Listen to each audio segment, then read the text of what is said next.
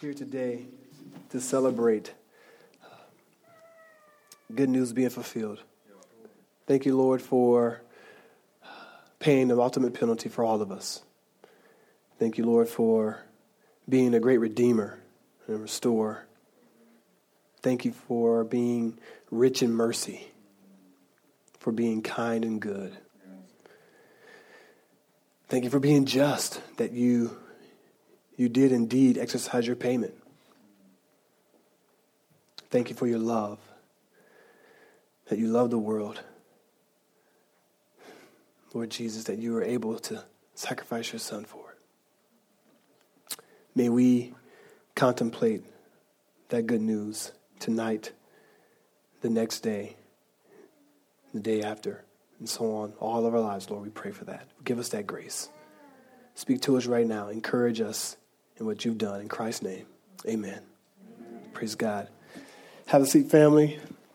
I want to thank the Lord for song and praise as we are thinking about what our Savior has done. If you are not familiar with this time, what we're doing, I'm one of the pastors here. My name is Eric, and we are celebrating a Good Friday. If you look around, you see the lights are a little dimmer. You see we have a black cloth hanging. Your boys all in black. We are wanting to retell the story of that day that happened in history. See, what separates Christianity from other religions is that everything that happened to Jesus happened in history, right? And indeed, Good Friday, you might wonder, well, why is it Good Friday if your leader died? Right? Why is that good? Well, what I want to do is I want to read some verses to encourage us as we continue to think about what happened on Good Friday when Jesus died, to contemplate his sacrifice. And then I want to pause and have us just think through like what it means. I'll look through a few things, and then I want to hopefully give us a charge. So if you would turn to Matthew chapter 27, verse 27, we're going to just read and be encouraged on that great story as we ask that question, why is this such a Good Friday if our leader died? Scriptures read, and allow this time just to contemplate and think of the story. We're entering the story where Jesus has lived his life. He's been doing what God does, saying what God says. He's been living that sacrificial life. He's been healing to validate his kingdom reign. And all of this was because God created us out of love, but then we, in our own audacity, in our own failure, we sinned, right? Fell short of the glory of God, and God should have destroyed us, but he didn't. Indeed, what he did was he gave us mercy, right? And he allowed us to keep his world and to operate in his world. And in doing so, continue to validate our need for him, because we get to see very quickly how sinful we are as we continue to do life. And instead of allowing this world to continue to decreate and for us to just basically implode because of all of our evil, what God has done, he then sends his son Jesus to redeem his world, to redeem his people. And so we're entering in on that story in chapter 27, where we're seeing him pay the ultimate sacrifice, realizing we needed our sin paid for, realizing that we were sinful and God is holy. It reads, then soldiers of the governor took Jesus into the governor's headquarters, and they gathered the whole battalion before him. And they stripped him and put a scarlet robe on him. Verse 29, and twisting together a crown of thorns, they put it on his head and put a reed in his hand.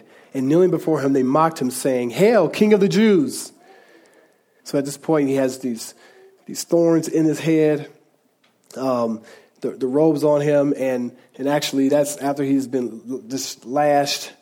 It says they spit on him and took the reed and struck him on his head. And when they had mocked him, they stripped him of the robe and put his own clothes on him and led him away to crucify him. And they went out and they found a man of Cyrene, Simon by name. They compelled this man to carry his cross. Don't miss that. That's a good point there. There's something Jesus is trying to say there. And when they came to a place called Golgotha, which means place of a skull, they offered him wine to drink mixed with gall. But when he tasted it, he would not drink it. And when they had crucified him, they divided his garments among them by casting lots. And so they had beaten Jesus. And you guys have you've researched and understand what it looked like to enter into this process of crucifixion. That the Romans were experts in how to execute someone, right? And so as we even look at this, we're not even talking about the lashings that happened beforehand. Usually the number was 39 lashings, many times more. And they would have this whip that had broken bone at the edge of it. And these metal like hard balls, so the balls can like hit you and it can bruise you, and then the bones can scar you, and then eventually it would rip the flesh off your back. Now, many people wouldn't even last past the lashings, because historians show in antiquity that many times after the lashings, people could actually see the spine. That's how deep the gashes would go. But these guys were so serious about wanting to make sure you felt the pain and agony. They tried to think of creative ways of how to crucify you so you wouldn't die early. They wanted you to feel the pain.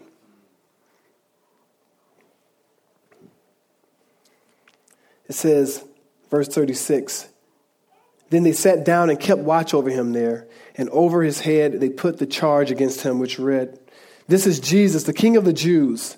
Then two robbers were crucified with him, one on the right hand and one on the left. And those who passed by derided him, wagging their heads and saying, "You who would destroy the temple and rebuild it in 3 days, save yourself. If you are the Son of God, come down from the cross." So also the chief priests with the scribes and elders mocked him, saying, "He saved others, he cannot save himself. He is the King of Israel. Let him come down now from the cross, and we will believe in him. Let him do one last miracle, perform for us." Verse 43, he trusts in God, and let God deliver him now, if he desires him. For he said, "I am the Son of God." And the robbers who were crucified with him also reviled him, saying in the same way, "Now from the 6th hour there was darkness over all the land until the 9th hour. And on the 9th hour, Jesus cried out with a loud voice, saying, "Eli, Eli, lama sabachthani?" That is, my God, why have you forsaken me?" So when they grabbed Jesus, they took this man who had been doing all these good works, and obviously the word was out now, and he was not denying it, that he was the Son of God. He was the one sent for our evil, to take away the sin of the world.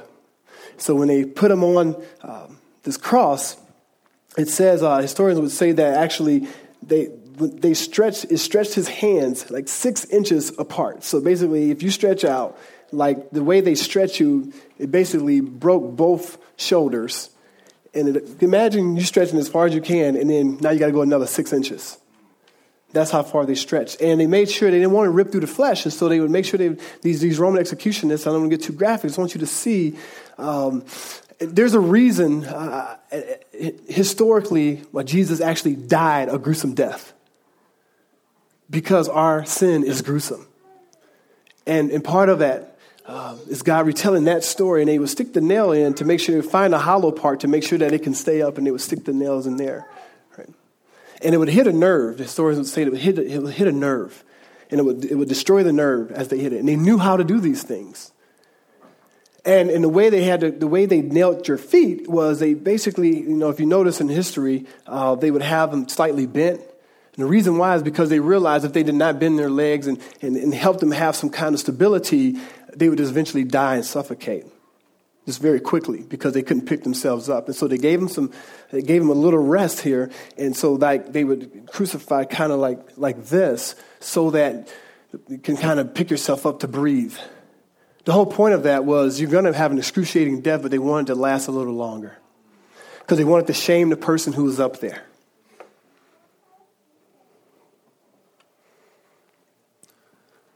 So imagine, Jesus says, "God, why are you forsaking me?" Verse 47 says, and some of the bystanders hearing it said, "This man is calling Elijah." They're just mocking. And one of them at once ran and took a sponge, filled it with sour wine, and put it on a reed and gave it to him to drink. But the other said, "Wait, let us see whether Elijah will come and save him." And Jesus cried out again with a loud voice and yielded up the spirit. May I say in other passages, it says that at that point, you know what Jesus says? In that loud voice, right? That last cry out, "It is finished."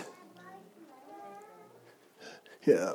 When you translate that, it has so many different beautiful translations of, it's the concept of doing what your master has asked you to do, of accomplishing the task.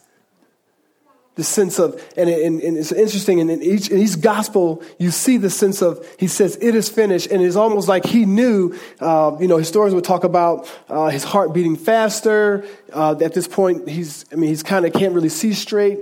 All kind of bugs at this point. Actually, they talk about how all those different lashings and things of that sort, you now got bugs and all these things kind of planting eggs in them and things of that sort. Just imagine this in history. And he's up there. And what I'm blown away with, at any time, he could have gotten down. At any time, he could have said, "You know what? No, I'm cool. No more of this." He says it. He tells him, he says, "No one takes my life. I lay it down by my own accord." So imagine you're up there knowing your very creation is laughing at you, mocking you, spitting at you, hitting you, bruising you, tearing your flesh apart, and yet you choose to stay. That's why Good Friday is good. Verse 51. "And behold, the curtain of the temple was torn in two, from top to bottom, and the earth shook, and the rocks were split." You see that? Guess what? I tell our body all the time, the most important part of history, the most important point of history is not the second coming. That's exciting. It's going to be awesome. We're going to get our glorified bodies, and we're going to talk about that Sunday. But I want you to see what happened. That the most important point of history is at the cross. Is at the cross. Don't ever forget that. If you want to remember any theology, the cross is where Jesus did it all. I'm going to pause there and go to, if I can just encourage you, can I just encourage you on what Jesus' death on the cross did? Just give you a couple things. This won't be exhaustive at all, obviously. In fact, I had this one document that shows over 40 things that happened to us as people because of the cross. I'm just going to give us a few. But I want to do this because I want us to continue just to contemplate why are we excited about our Savior dying? Well, first, his death was sufficient for the atonement of our sin. It was sufficient. Right? There's many verses. John chapter 1, verse 29. Hebrews 9, verse 24 through 28. I won't read all of these. I'll just read 1 John verse 7, chapter 1.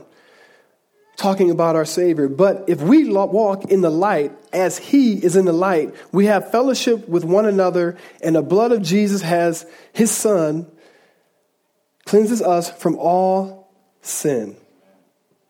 Love that. That Jesus cleanses us from all sin.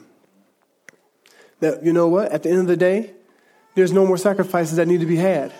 If you're not familiar with Christianity, let me just tell you that we come from a long lineage of people who revered God and who understood their sin. And so what they would do is they would sacrifice bulls and goats and other animals and shed the blood of these animals to say to God, "Take this as a sacrifice on my behalf." And God was gracious to take it, but that did not pay for sin. That just appeased God for a moment. But when Jesus came, the scripture says, "He who knew no sin became sin on our behalf." And so, because of Christ, we have that once and for all payment for all of our sin. Have you just paused and thought about that? Good Friday is a time to really think about that, to contemplate. All of your sin being paid for by Jesus. Guess what else the Lord did? At the cross, he conquered death. At the cross, he conquered death. The scriptures read in Hebrews chapter 2, verse 9, but we see him for a little while was made lower than the angels, namely Jesus. You know why it says he was made lower than the angels? First, he was fully man, fully God, but think about it. Angels don't die. He said, I'm going to do things that even my other created beings can't do. I'm going to die. The scripture says, namely Jesus, crowned with glory and honor because of the suffering of death. You hear that? So that by the grace of God, he might taste death for everyone. See, when he died on the cross, like literally, when he died for us. So that you would not experience that death, but we all die and then we pass through it, through resurrection. That's exciting. Guess what else he does? He reconciled you and me back to God. Ephesians chapter 2, verses 14 through 16. Some verses just to encourage you in what the Lord has done on this wonderful day. For he himself is our peace, who has made us both one and has broken down in his flesh the dividing wall of hostility by abolishing the law of commandments expressed in ordinances, that he might create in himself one new man in place of the two, so making peace, and might reconcile us both to God in one body through the cross, thereby killing the hostility. You see what happened? Is that we were enemies, and because of his death, we now can go boldly before God and be his friend. This happened. And we already talked about all the sacrifices are no longer needed. And finally, there's an assurance of salvation. Now, when I say assurance of salvation, let me make sure I make that clear. I think we have it a little mixed up in evangelicalism. We think assurance of salvation means, okay, I'm sure I'm going to be saved. Now, we have that assurity in a sense if you really are a Christian, but assurity of salvation in the Bible is always actually talking about Jesus' sufficiency, not your desire. That makes sense? Assurance of salvation means in the Bible that you can be assured that Jesus can save you. That's what it means, right? That you don't have to go, man, was it enough? No, that, hey, I got this. That's what assurance of salvation means. Now, you being a Christian is another discussion. But if you are a believer, Jesus has and will save you. That's what you can be assured of. And so it says in Hebrews chapter 10, verse 14, for by a single offering, he has perfected for all times those who are being sanctified. And this is what God is doing. And there's other verses as well. 1 Peter chapter 1, verses 3 through 5. There's a lot of verses, but I just wanted you to get a little glimpse, family, of what the Lord has done for you and for me on this day. And so as we want to respect and remember, man, our Savior was murdered. His blood shed for us. Man, it is good. This day we remember the crucifixion of Jesus. But can I encourage us before we go home, and this is one thing that sometimes we don't like to hear. There's more than just remembering just what he's done. But it seems like we would be faithful as leaders, as I read the Bible, is to call each of you to the cross. It seems like we just talk about what Jesus did and we don't spend time calling you to the cross. I think something's a little incomplete there. We want to embrace the resurrection, that we love that. But I want to say that the Bible calls us to the cross too. And that Good Friday is not just Jesus' cross, it's our cross. Let me prove it to you. Let's go to some verses. The scriptures read, Matthew 16, verse 24. Then Jesus told his disciples, if anyone would come after me, let him deny himself and take up his cross and follow me. Guys, this isn't just poetry. When he talks about your cross, he's talking about your cross. Right? Look what it says in the scriptures, verse 14, verse 27, chapter 14 of Luke. Whoever does not bear his own cross and come after me cannot be my disciple. Powerful verse in Galatians chapter 2. Look what he says. He says, you and I, right? I have been crucified with Christ, the scriptures read. And what that means, it is no longer I who live, So I've been crucified with Christ. The scriptures read, it seems like in Paul's mind and in Jesus' mind that when he was up on the cross, and when we say yes to Jesus through the power of the Holy Spirit, we realize our sinfulness and we say yes to God, that the Bible teaches that ontologically, like literally, you and I are crucified with our Savior. That you and I, we die. And it says, and if that's true, it is no longer I who live. So when you and I say, Lord Jesus, I'm not king, you're king, what we really are saying, when we say I believe that Jesus' cross has done this for me, what we should be saying, what we are saying, what we're implying is that the implications of that is that now I have my own cross. Is that I've died and now I don't live. I've already died. So I don't need to protect my life. I don't need to consume. I don't need to be grabbing all this stuff, right? It's no longer my life. I died. But now the scripture says it's Christ who lives in me. And look what it says, guys. And the life I now live, the life that we live in the flesh, I live by faith. So now we don't live by sight. We live by faith, what in the scriptures, in the Son of God, who loved me and gave himself for me. As you know, there's many verses that say this. But I want to leave with that, guys. As we go home, as we sing in these songs, as we think about Jesus' great payment for us, I want us to just ask the Lord, like, have we died?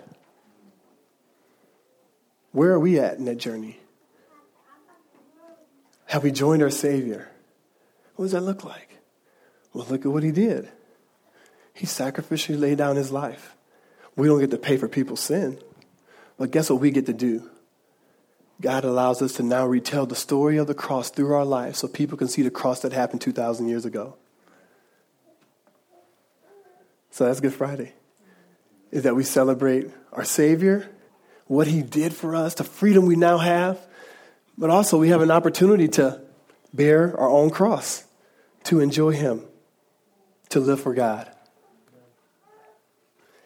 May I ask you to be inviters as we talk about the Resurrection Sunday, as we talk about the hope that we now have because of his death.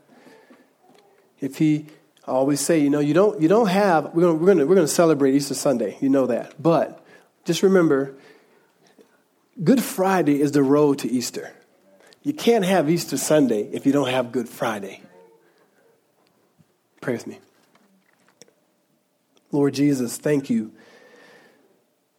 Thank you for not allowing myself to give into my own folly, but yet you saved me. Thank you for paying for my sin. Thank you for drawing me away when I was helpless. I'm weak. We're weak. And Lord, I thank you that in our weakness, Lord, you've been strong. Thank you, Lord, that the power of the cross is foolishness to the world. The world doesn't get it. How is that powerful for a man to suffer and die? How is that conquering? But Lord, we see what you've done. You've paid for sin of the world. You've redeemed us back to the Father. You've drawn us to yourself. And I ask, Lord, may we tell that story. Give us that grace, Jesus. Allow us to enjoy the fact that our sin is paid for and that we're free. And allow us to, no one in this room, Lord, allows them to be privy to the strongholds of the evil one, but to be living free, motivated by grace. Would you allow that power right now in the name of Jesus? Anyone right now who's bound, and you're saying, I get it theologically, but I'm not living that way.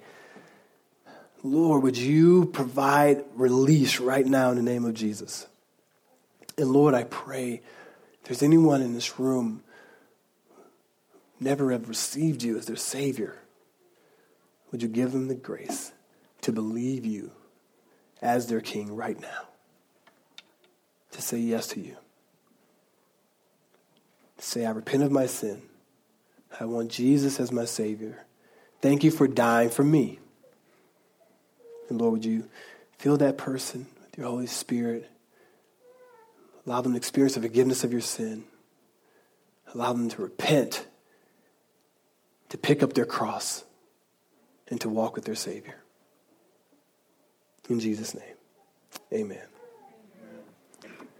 Hey, have a great night with your families and friends, and look forward to seeing you in the hood and on Sunday.